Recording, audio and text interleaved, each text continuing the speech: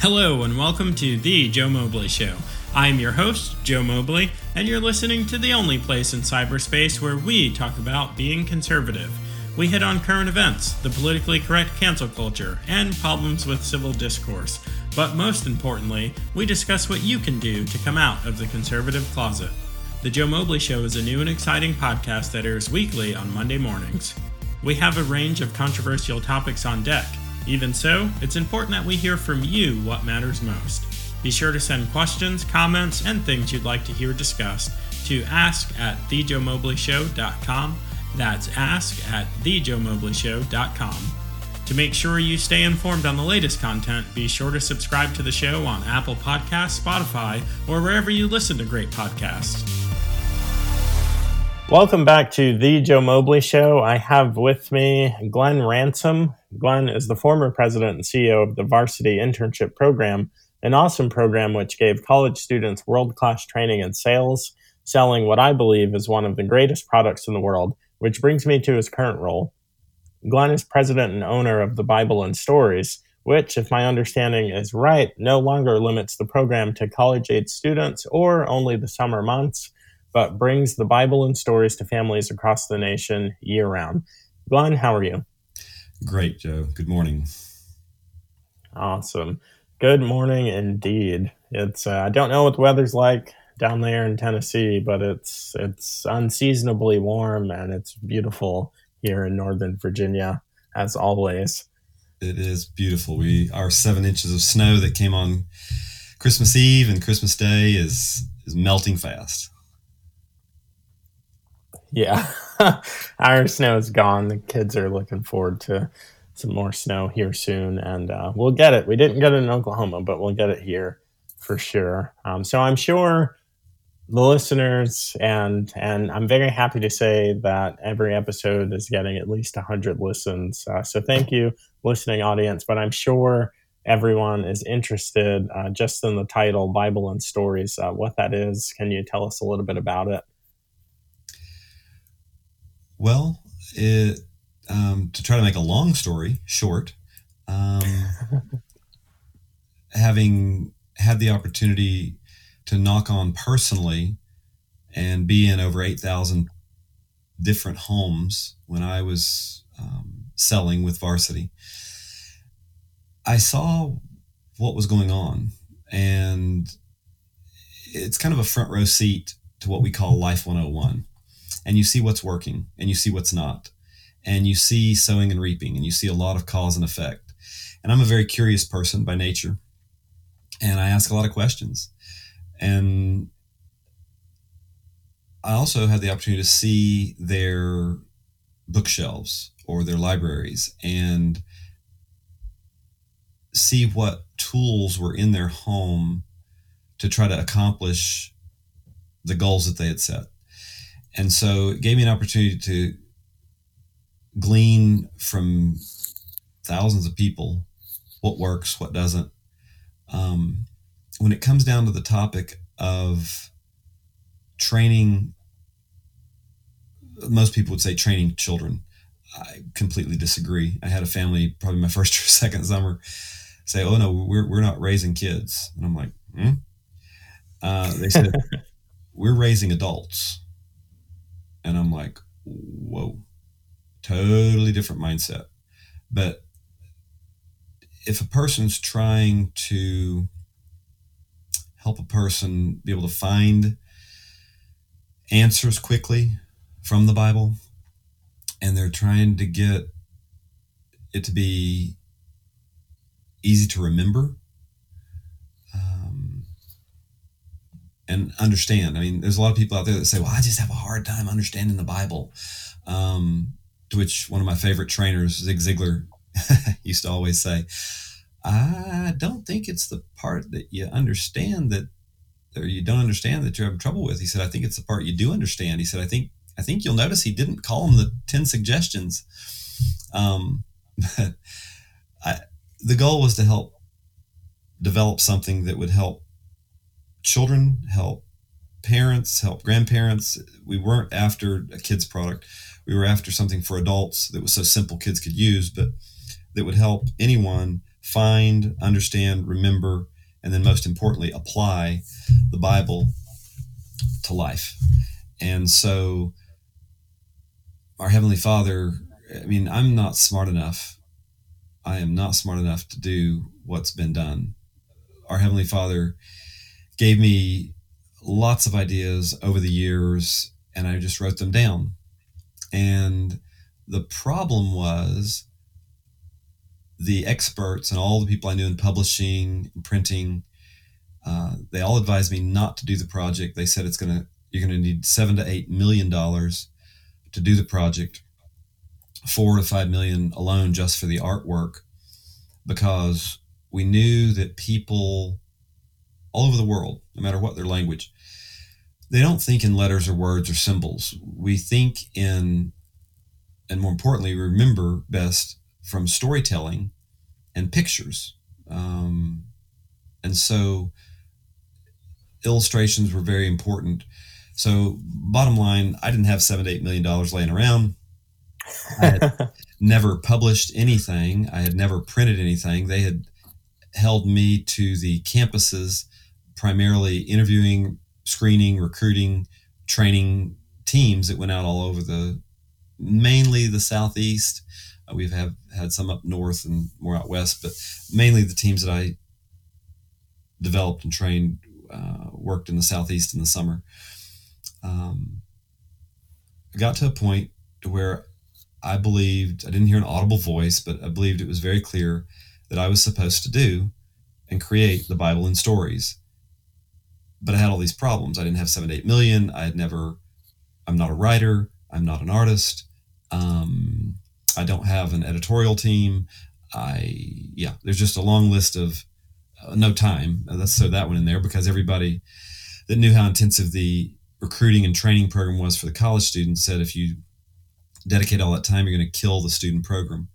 But I felt it was very clear impression from the Lord that I was to do this project. And I was on my knees one morning in my war room in my set aside quiet spot. And I just said, Lord, I don't have the money. I don't have the time. I don't have the expertise. I don't have a clue what I'm doing, but I'll start. And all these problems that I have are no longer mine. They're yours. And if you want this done, you have to solve these things. And for our family, Joe, it was our getting out of the boat, walking on water experience. It took 2 years to do the project. We started in 2004, and finished the project in 2006. And it's basically a 3-volume, what the finished product is, it's a 3-volume set of books, hardbound, beautiful, I might add, that are some of the probably highest quality materials that a person will have ever seen used. Most printers and most companies, understandably so, are trying to produce a product at the lowest possible cost, still good quality, to have the margins there, the profit margins. And we were coming at it from a different angle. Having been in thousands of homes, I knew people really appreciated quality things that last, that don't come unglued or unstitched or fall apart or the cover starts coming off. And so we put a lot of extra money and effort into quality, so that a person would only need to get one set. They're not going to wear it out in their lifetime. And it's probably something they can pass down from generation to generation. But we wanted to do as much of the Bible as we possibly humanly could in story format. And I commissioned a lady named Jennifer Love to write all the stories for me. I gave her the table of contents, all the story titles, and the scripture passages that I wanted her to glean from. If there's a story in the Bible that has maybe a couple of verses, 2 or 3 verses, you won't find that story in the Bible in stories, because we would not have had enough scripture to accurately retell the story. And so we only stuck to the passages, the stories in the Bible that have enough scripture to where you don't have to get creative and try to make it up. Personally, I was most concerned about biblical accuracy. That was the scariest thing about the product and the whole project, was knowing I was handling the Word of God and wanting to make sure that it was extremely accurate. And I can tell you many stories about accuracy, things that everybody that goes to church has been in church their whole life. They believe, and they would tell you and the way they would answer. But if you look in the Bible, what they believe is not true. And what I believed was not true. And a lot of it has to do with Bible stories we were told when we were kids or in Sunday school, that the intentions are good, but the accuracy is not there. My wife Kathy and I have over 100 Bible story books that we've collected over the last 35 years, and all of them pretty much are what I call kidized. They're made for children. They're marketed, as a child's product. We didn't want that. We were trying to develop something that would be so simple. A dad who's an engineer, a farmer, a banker, a teacher, a lawyer, something so simple that it would strip away all those excuses of, well, I didn't go to Bible school. I don't know the Bible. We've designed it to where someone who has absolutely no Bible knowledge could use it very effectively and with confidence. And that comes through, we spent 3 months preparing a topical index. And so a person does need to know the alphabet, but whether a grandparent, parent, or child, if they know the alphabet, then they can find just about anything. And we have topics for adults, we have topics for teenagers, and we have topics for children. And if they know the alphabet, they can look up that topic, and it tells them the exact page number or page numbers to turn to find stories from the Bible on that topic. There's over 1,500 memory pictures that go along with the stories. And every story at the end, I had Jennifer, she did a great job, write thought-provoking review questions at the end of each story, because a lot of parents say, well, I don't know how to get the discussion going, or I'm not comfortable. No problem. We've got 3 to 7 thought-provoking review questions at the end of each story. And that's probably one of the features my wife likes the best, because that allowed us to tailor the story to what was going on in our home, because the questions led to discussions, and then that's where it got personal to whatever it was that was going on in our home. And so she really likes the questions. Most everybody loves just the enormous amount of pictures, and most people can't believe, I've had megachurch pastors before, any pastor, anybody in the ministry, evangelist, look at the set, and they usually, upon seeing it, are just kind of sitting there with their mouth hanging open, because they've never seen anything cover. You've got Bible story books that have 5 stories or 10 stories. Some of them have 40. There's a couple of rare ones that have 100. There's one product I know that has 400. We actually, when we finished, I said, we'll count the number of stories we've got. And we counted, and there were exactly 400. It was funny to me because we hadn't planned it that way. The goal was to have 365 at least, so that a person could have one story for every day of the year, so that it would be very simple. They wouldn't have to do any planning. They wouldn't have to spend 15 to 30 minutes preparing a lesson, but just something simple, fun, easy, but very memorable, that would help them apply scripture to life, whether a grandparent or a parent's life or a child's life. So that's kind of the set in a nutshell, turned into 3 volumes, over 700 pages, 400 stories. Scripture is given on every story, so you can go to your Bible and dig even deeper. Glenn described the process. I've had that moment looking at it. Guys, you really need to Google this thing or DuckDuckGo this thing and look at it. And more than that, you need to order it so you can see it and feel it. It's really an amazing product. You can learn more about it and you can see it.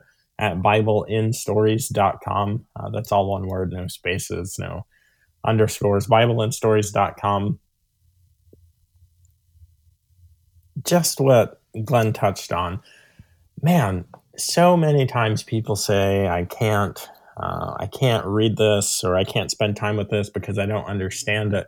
Guys, that equation is backwards. And I tell people this all the time. It's an excuse, and it's a lame excuse. And here's an example of why that logic train derails. All across America, probably all across the world, people are watching a show. It's a really popular show where people come on and they pitch business ideas, and they go through the crucible of trying to make a deal with what they call sharks. Of course, I'm talking about Shark Tank. Glenn, I don't know if you watch Shark Tank or if you're familiar with it, but entrepreneurs, they go on and they pitch their idea. Here's the thing.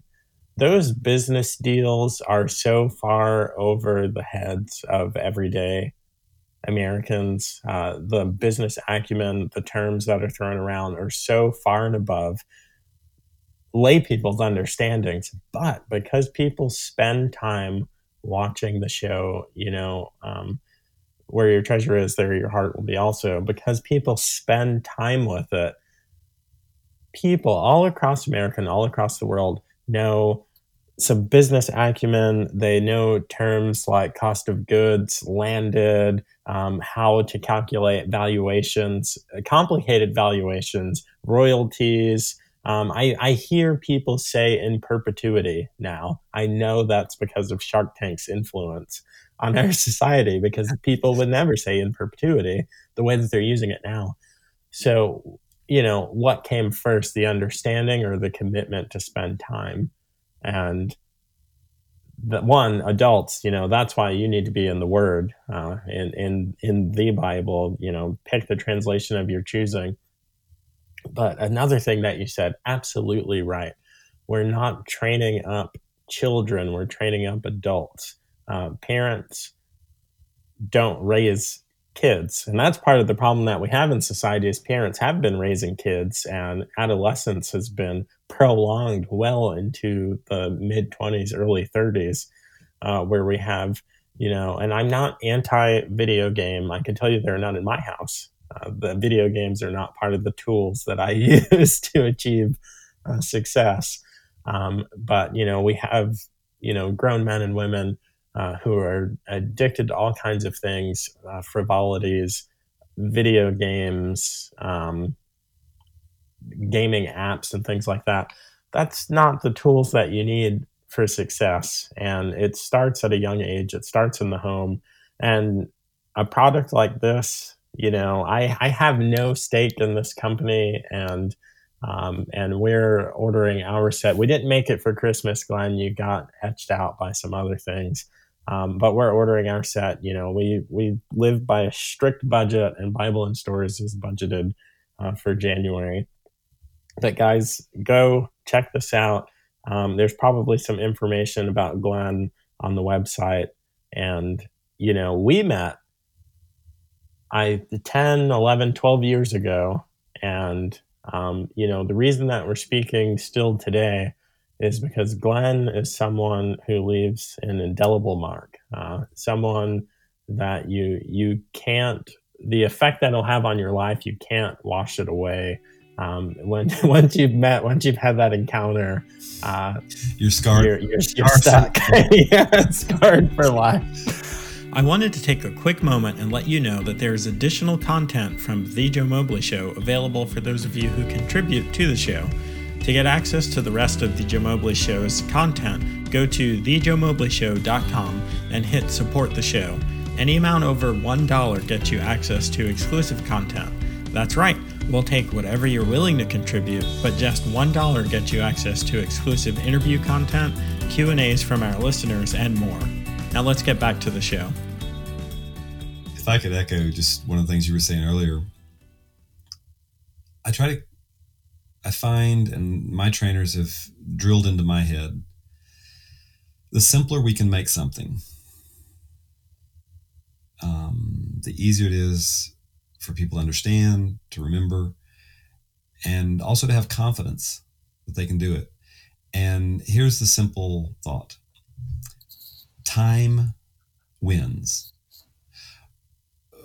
Whatever we choose to give time to wins. Wherever the most precious, I believe one of the most precious commodities that we've been given is 24 hours in a day. And I think there is certain groups that are trying to, or they're fine with us, I'm going to say spending, not investing, I'm going to say spending all or most of our time on things that don't really matter. I've never heard anybody on their deathbed go, man, I wish I'd have had another, 9 holes of golf, or I wish I'd have spent more time behind my cubicle or behind my desk or on, we won't name any, on social media. But time wins. Whatever we give the most time to, it's like I talk to people that are very active churchgoers. I mean, you would say the most active. Every time the doors are open, they're there. And I'm like, well, could I ask you a simple question? And they're like, sure. I'm like, okay, it's 10:55 on Wednesday. If we were to go back 24 hours and it's 10:55 on Tuesday, so in the last 24 hours, how much time did you block off, squirrel away? You weren't in front of a laptop. You weren't, all the devices weren't dinging or vibrating, but you had like alone time with our Father, just reading the Bible. I'm not saying studying it or just reading the Bible. And most of the time on the most active churchgoers, I get kind of a pause, a hesitation. And they're like, yeah, not very much, or none, or we're doing our daily bread. And I'm thinking, okay, is that where it's got like the partial verse or the full verse at the top? So you've got maybe, 15 seconds of scripture and then 45, 60 seconds of somebody's thoughts on that scripture, thought for the day. And I'm just like, okay. So now after that 60-second intense spiritual encounter with God, we're ready to tackle the world. We're ready to, and I think it was Barna's big survey in 2019. They defined, if I'm remembering it correctly, they defined an active churchgoer for this study as someone who attended an event 3 or 4 times a month. That was their active crowd. And of that, they surveyed them all. And they found that I think it was 16% said they spent time in the Bible daily, and another 14% maybe 3 to 5 times a week. And the next category was 1 time a week or less. So 70% of the active churchgoers were 1 time a week or less, and 30% were 3 to 5 times.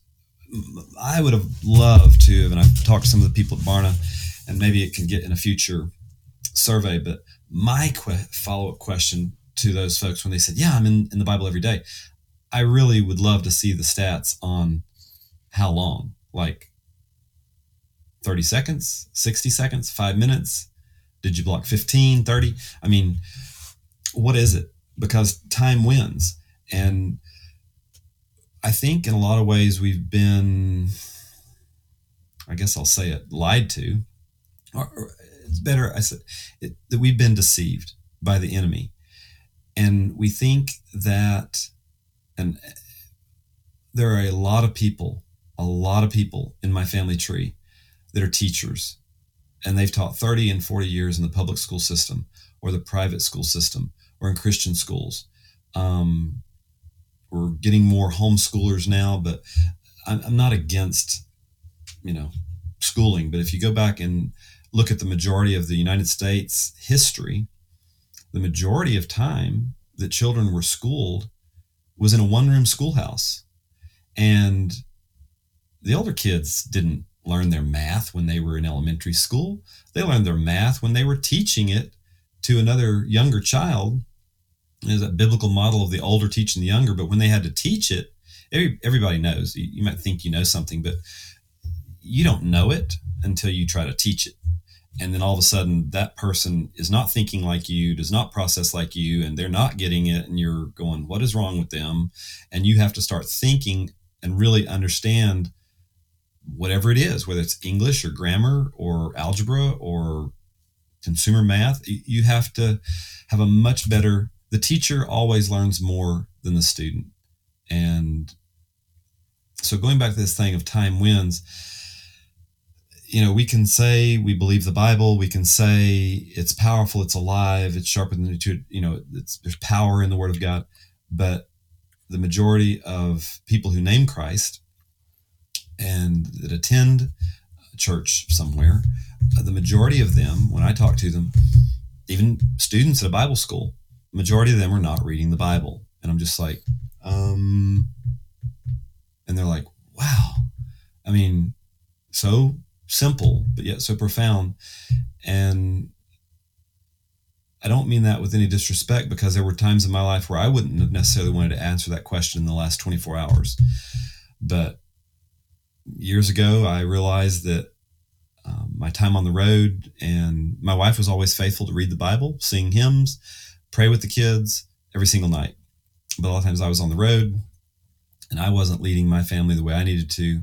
And so we had a come to Jesus moment where I had to get transparent and man up and take on my role to lead my family spiritually, because most of the homes and most of the people that I talk to, we pushed it off on the pastor, the youth department, Sunday school teachers, because they're the Sunday school teacher, they've been to seminary.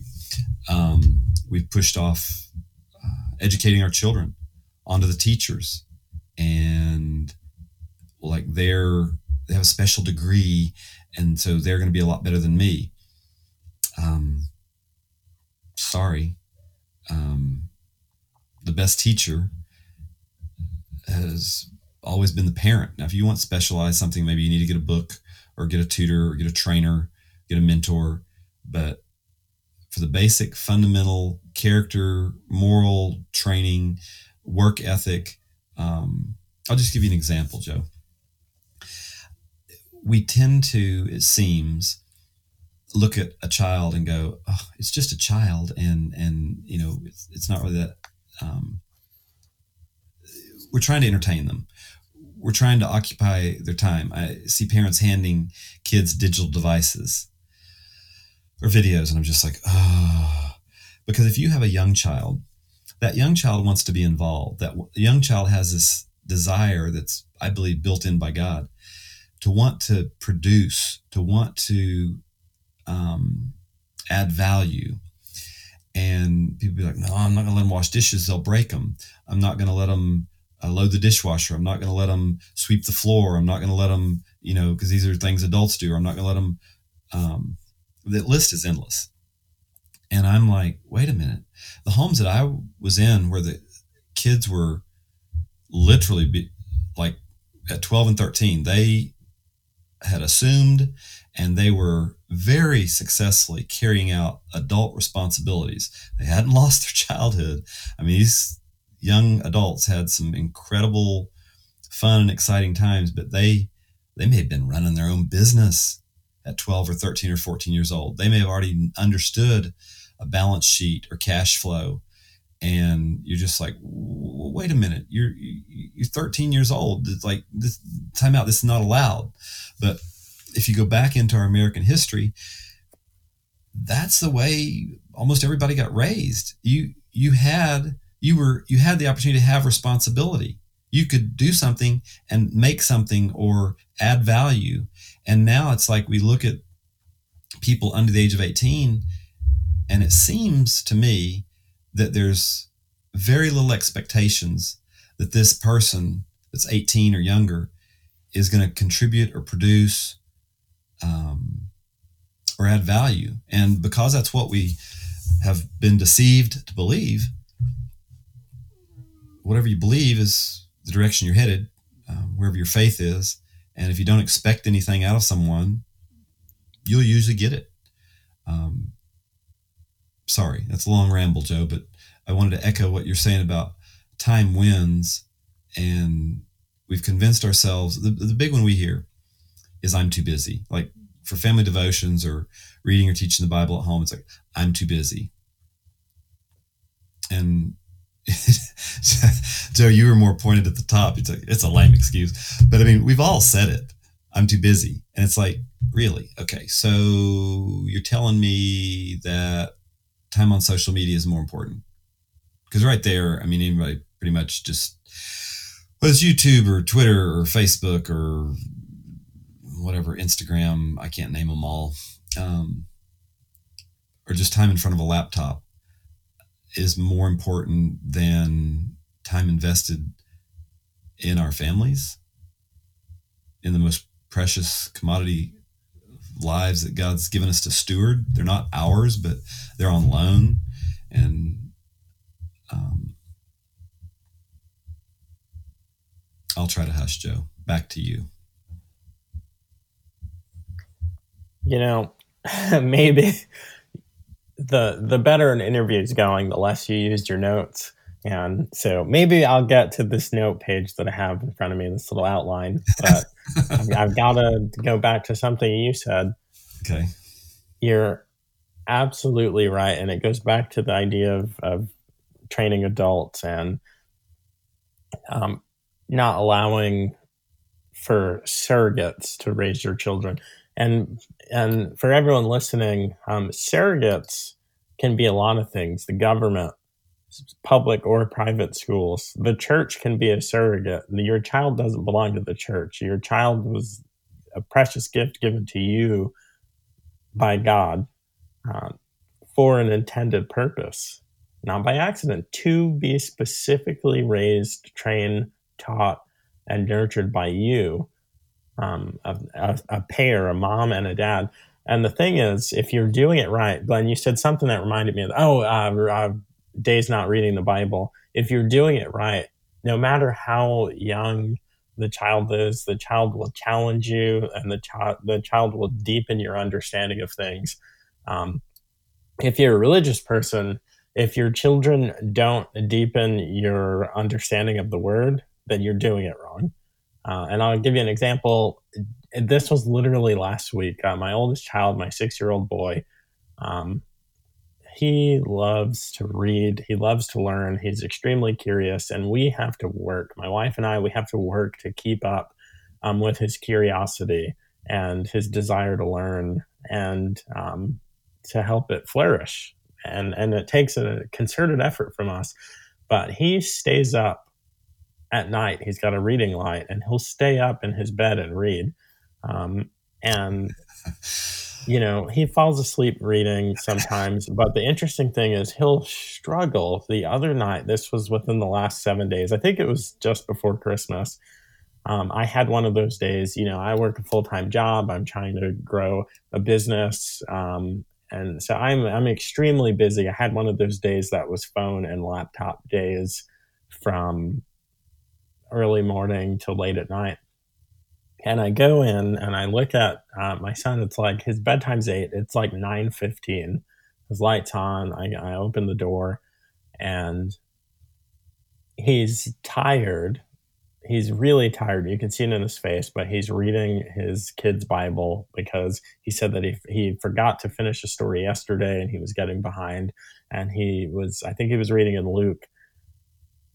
And a tired, worn out 6-year-old was staying up an hour past bedtime to read the word. And how I was challenged, I had not read a word of scripture on that particular day, which I had to correct that. But that challenge and that lesson came from my 6-year-old because we're raising them correctly. And we do homeschool. There are a lot of issues that I personally have with public school. But here's the thing. People say indoctrination is a bad word. People are going to be indoctrinated. You're indoctrinated by your closest 5 friends. you're indoctrinated by the podcasts that you listen to, the books that you read. So someone is going to be indoctrinating you and your children. And you have to decide, is it going to be the school? Is it going to be the government? Is it going to be the church? Or is it going to be you? And so just you telling that story and being on the road just reminded me of that. And man, you can tell when a kid is tired and pushing through to read God's word. Well, it's exciting, Joe, to hear that story, because as a parent or as a coach, as a trainer, as a mentor, I think what we're trying to do is salt their oats. We're trying to develop that hunger to learn. Like, I don't know, I'm not pointing the finger, but I think it had something to do with it. I started school fairly early. I went public school K through 12, and the girls tend to read circles around the boys at the same age. And so I never was a confident reader. I remember in 6th grade, we had to do 6 book reports on 6 different books. And ashamedly, I did my 6 book reports off the back of the 6 books. And I went back in 7th grade. The Holy Spirit was convicting me, and I went back with my dad to the teacher. He wasn't making me. I don't know. I wanted a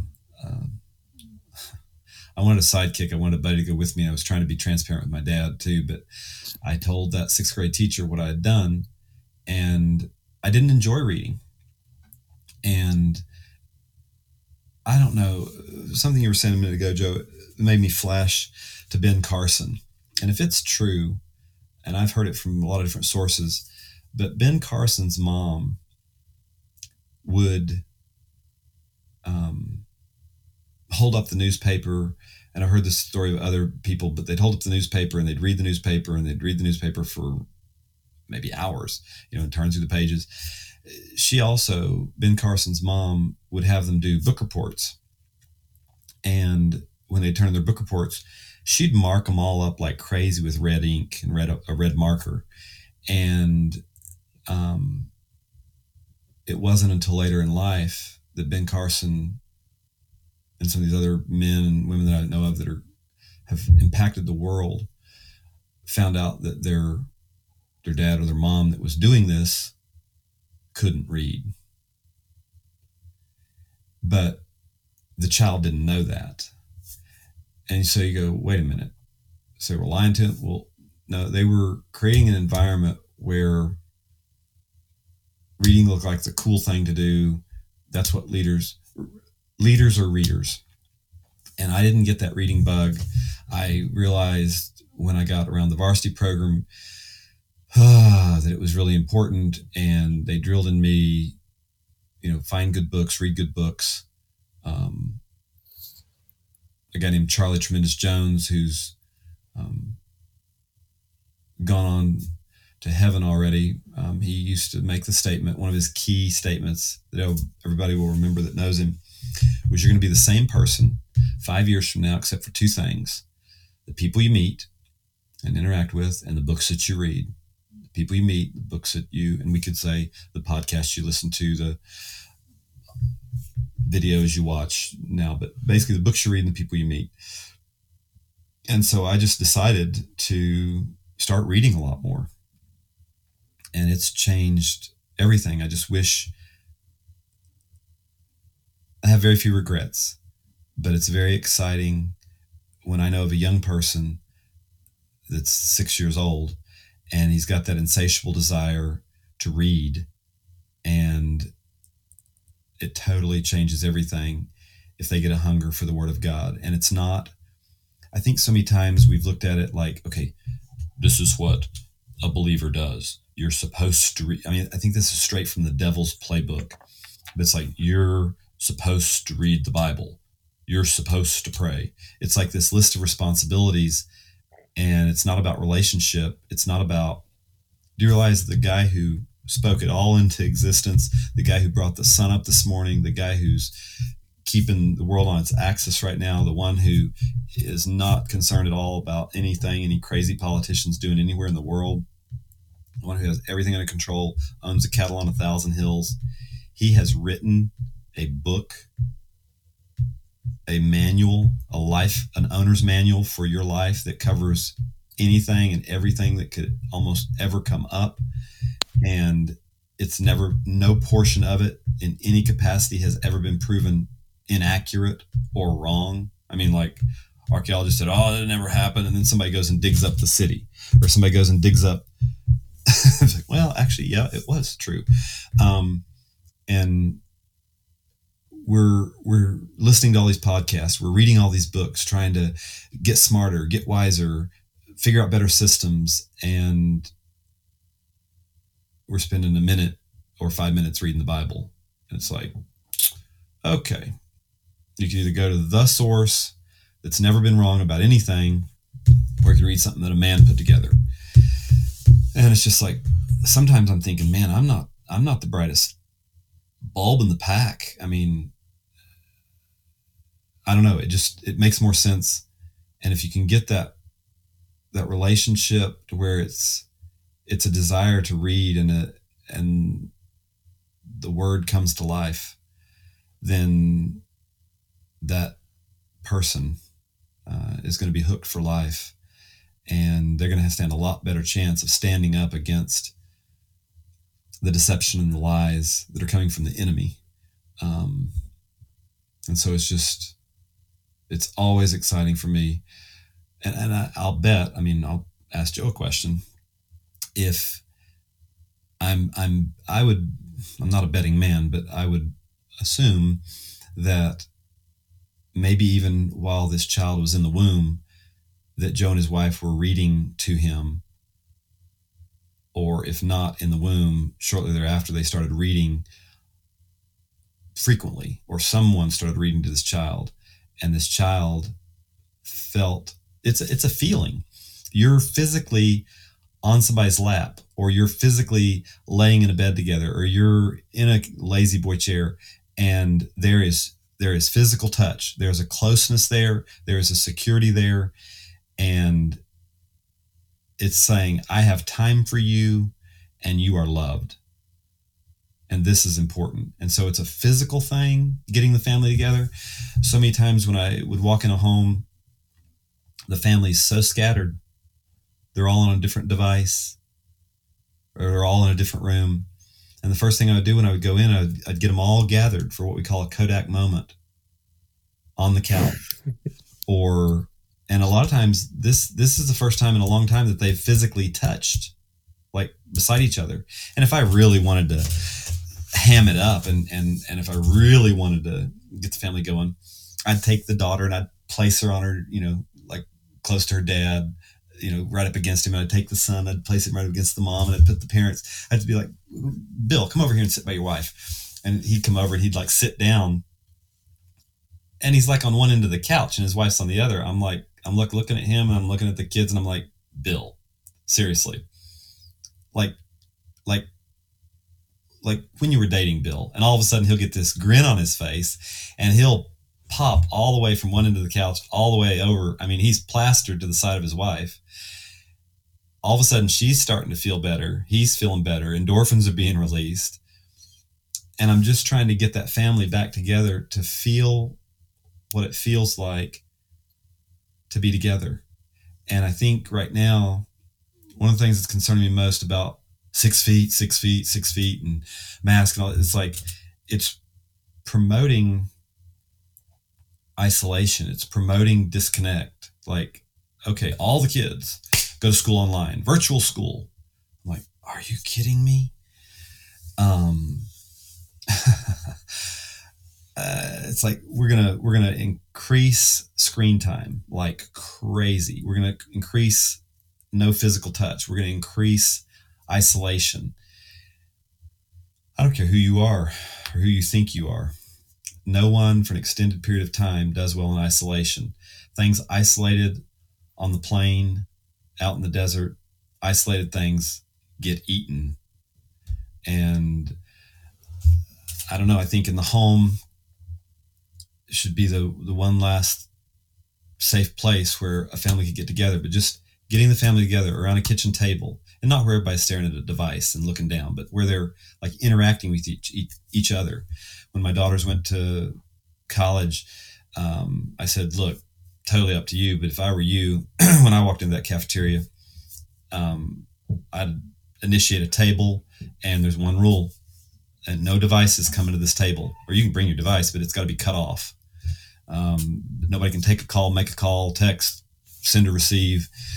And it changes the dynamic. People present trump people that are absent. But in our world, it's like, and I see it all the time. I see it at church. It's like, we can't even turn it off to hear from the Lord, to hear the message, to hear the worship, to get fully engaged. And there's many people out there much brighter and more research than me speaking on the distracted generation, but we are very distracted and are having a hard time holding our focus. I think it was a couple of years ago, we actually dropped, and the goldfish at 9 seconds has a longer attention span than most of us here in the United States of America. I think it's down to 7 seconds now. And it's just wild. Thanks for listening, and I hope you enjoyed this episode of The Joe Mobley Show. Remember to subscribe and make sure you don't miss out on future content. You can always show your support by leaving a review or making a financial contribution by going to thejoemobleyshow.com and hitting support the show. Now to him who is able to do immeasurably more than all we ask or imagine, according to his power that is at work within us. To him be the glory in the church and in Christ Jesus throughout all generations, forever and ever. Amen. If that was the first prayer you've ever prayed, I hope it won't be the last. Until next time, this is The Joe Mobley Show.